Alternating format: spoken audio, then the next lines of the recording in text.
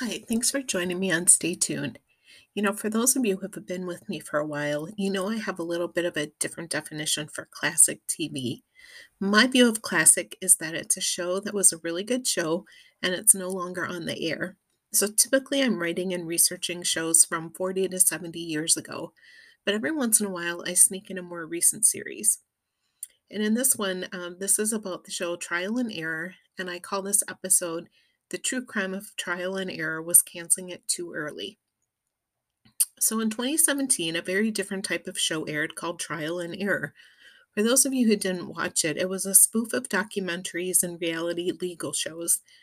Its humor is hard to describe. It was created by Jeff Astroff. He was a producer for a variety of shows, including The New Adventures of Old Christine and Veronica's Closet, and Matt Miller, who was supervising producer for Las Vegas. So they created the show for NBC, and it was produced by Warner Brothers.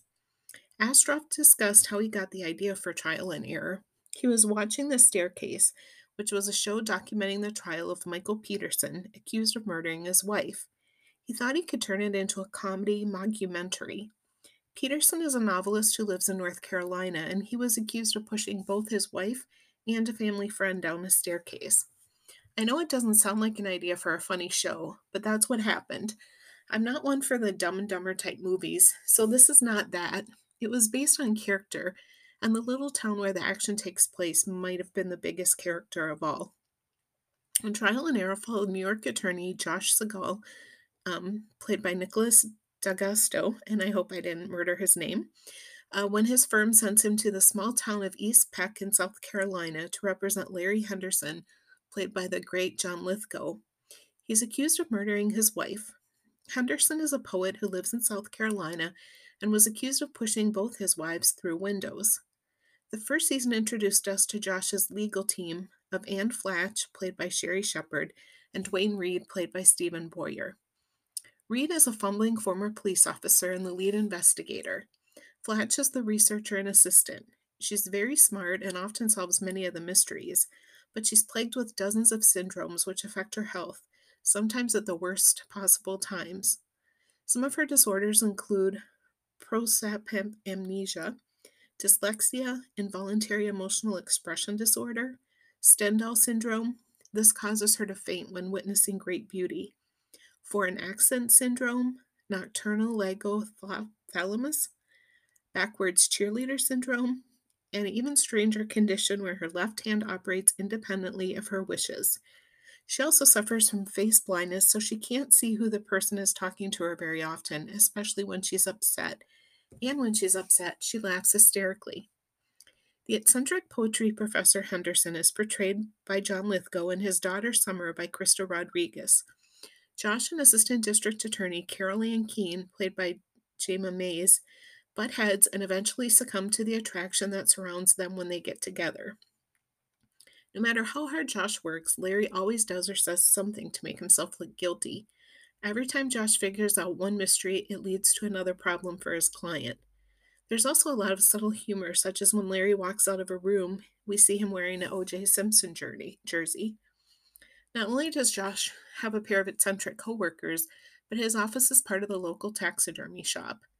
Spoiler alert, if you haven't watched the show and plan to, ignore this paragraph. Both the original Peterson case and the fictional Henderson case involved birds as a defense to murder. In Peterson's case, the legal team was not willing to put their client's life on the line with that defense. But in Henderson's case, Josh tells Dwayne and Anne to say the first thing that pops into their heads, and Dwayne says, Bird. Birds fly into windows all the time. The finale reveals that Margaret was killed by an owl. Season 2 finds Josh let go by his firm and living in East Peck. He's hired by Lavinia Peck Foster, played by Kristen Chenoweth, and she is also accused of murder. Lavinia, one of the town's most beloved citizens, finds her husband's body stuffed in a suitcase in her car. If you haven't seen the series, the following description might give you a better indication of Lavinia. Chenoweth says she based the character on Lisa Vanderpump, Carol Burnett, Madeline Kahn, Julie Andrews, Dolly Parton, and Hannibal Lecter. In season 2, we see Carol Ann obviously pregnant. We assume Josh is the father, but you can never assume anything in East Peck. because just when you think you have things figured out, a new twist appears. We are also introduced to Nina Rudolph, played by Amanda Payton in season 2. She's a podcast host who also relocates from New York to Eastpak to follow Lavinia's trial. She ends up in a romantic triangle with Josh and Carol, with Josh uncertain where his heart's being pulled. A variety of other characters show up in seasons 1 and 2 who live in Eastpak and have definite opinions on the guilt or innocence of the accused. In Larry's case, it's revealed that the newspaper thinks Henderson is the fourth leading cause of death in Eastpak. The third is cannonballs, which are fired off at 5 a.m. and 5 p.m. daily. The town itself has a lot of funny traditions and laws. For example, water skiing with a cat is only a misdemeanor. Sometimes the coroner lists the cause of death as just because. Astroff described Eastpak as a town of 600 residents where 400 of them are not quite right. One of the things that hit me as funny and should not be is that the town has a law that any woman driver must be preceded by a man on foot waving flags yelling, "Woman driver, woman driver."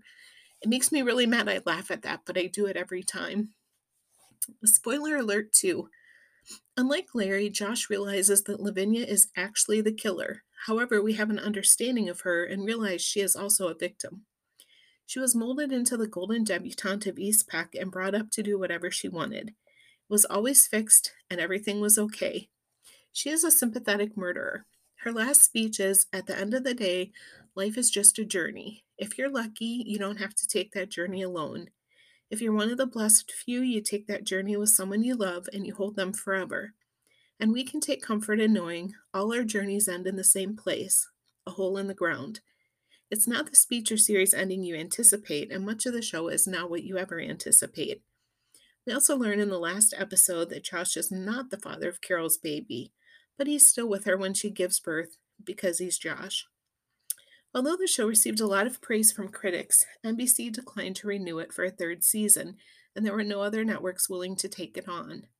Rotten Tomatoes gave the first year an 86% rating based on 35 reviews. The second season jumped to 91% with 11 reviews. I was on the fence when I heard the show was on the fall schedule, but it was truly funny. It was created with a great attention to detail and consistency. Like I mentioned in the past, say Night Court, you have to have the perfect cast for a show, and this is the same way.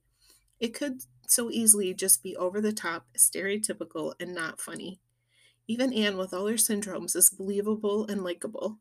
That's one of the great things about the show. Josh is able to put aside his New York judgments of the people in the town.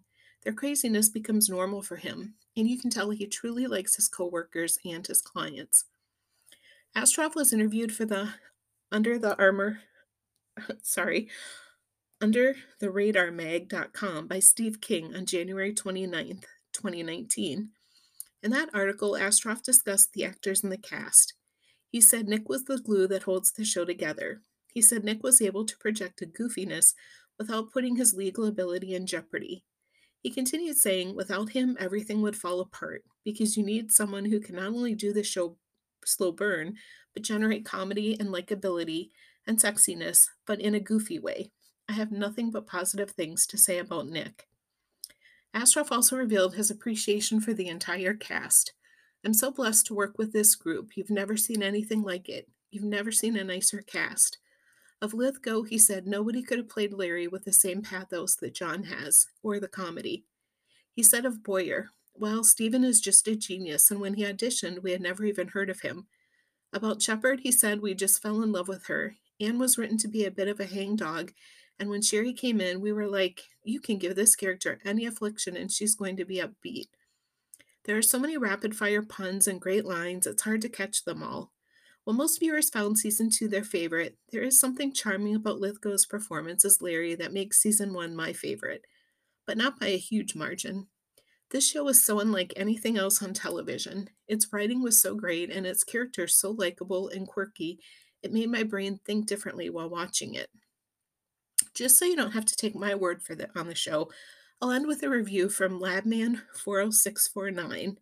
This is from IMDb website, and the title was "Hilarious," and his review states, "This is the funniest television show I have ever seen in the last 25 years. My family and I laughed the entire length of the show until we are crying. Keep up the awesome work. You are the true kings and queens of comedy.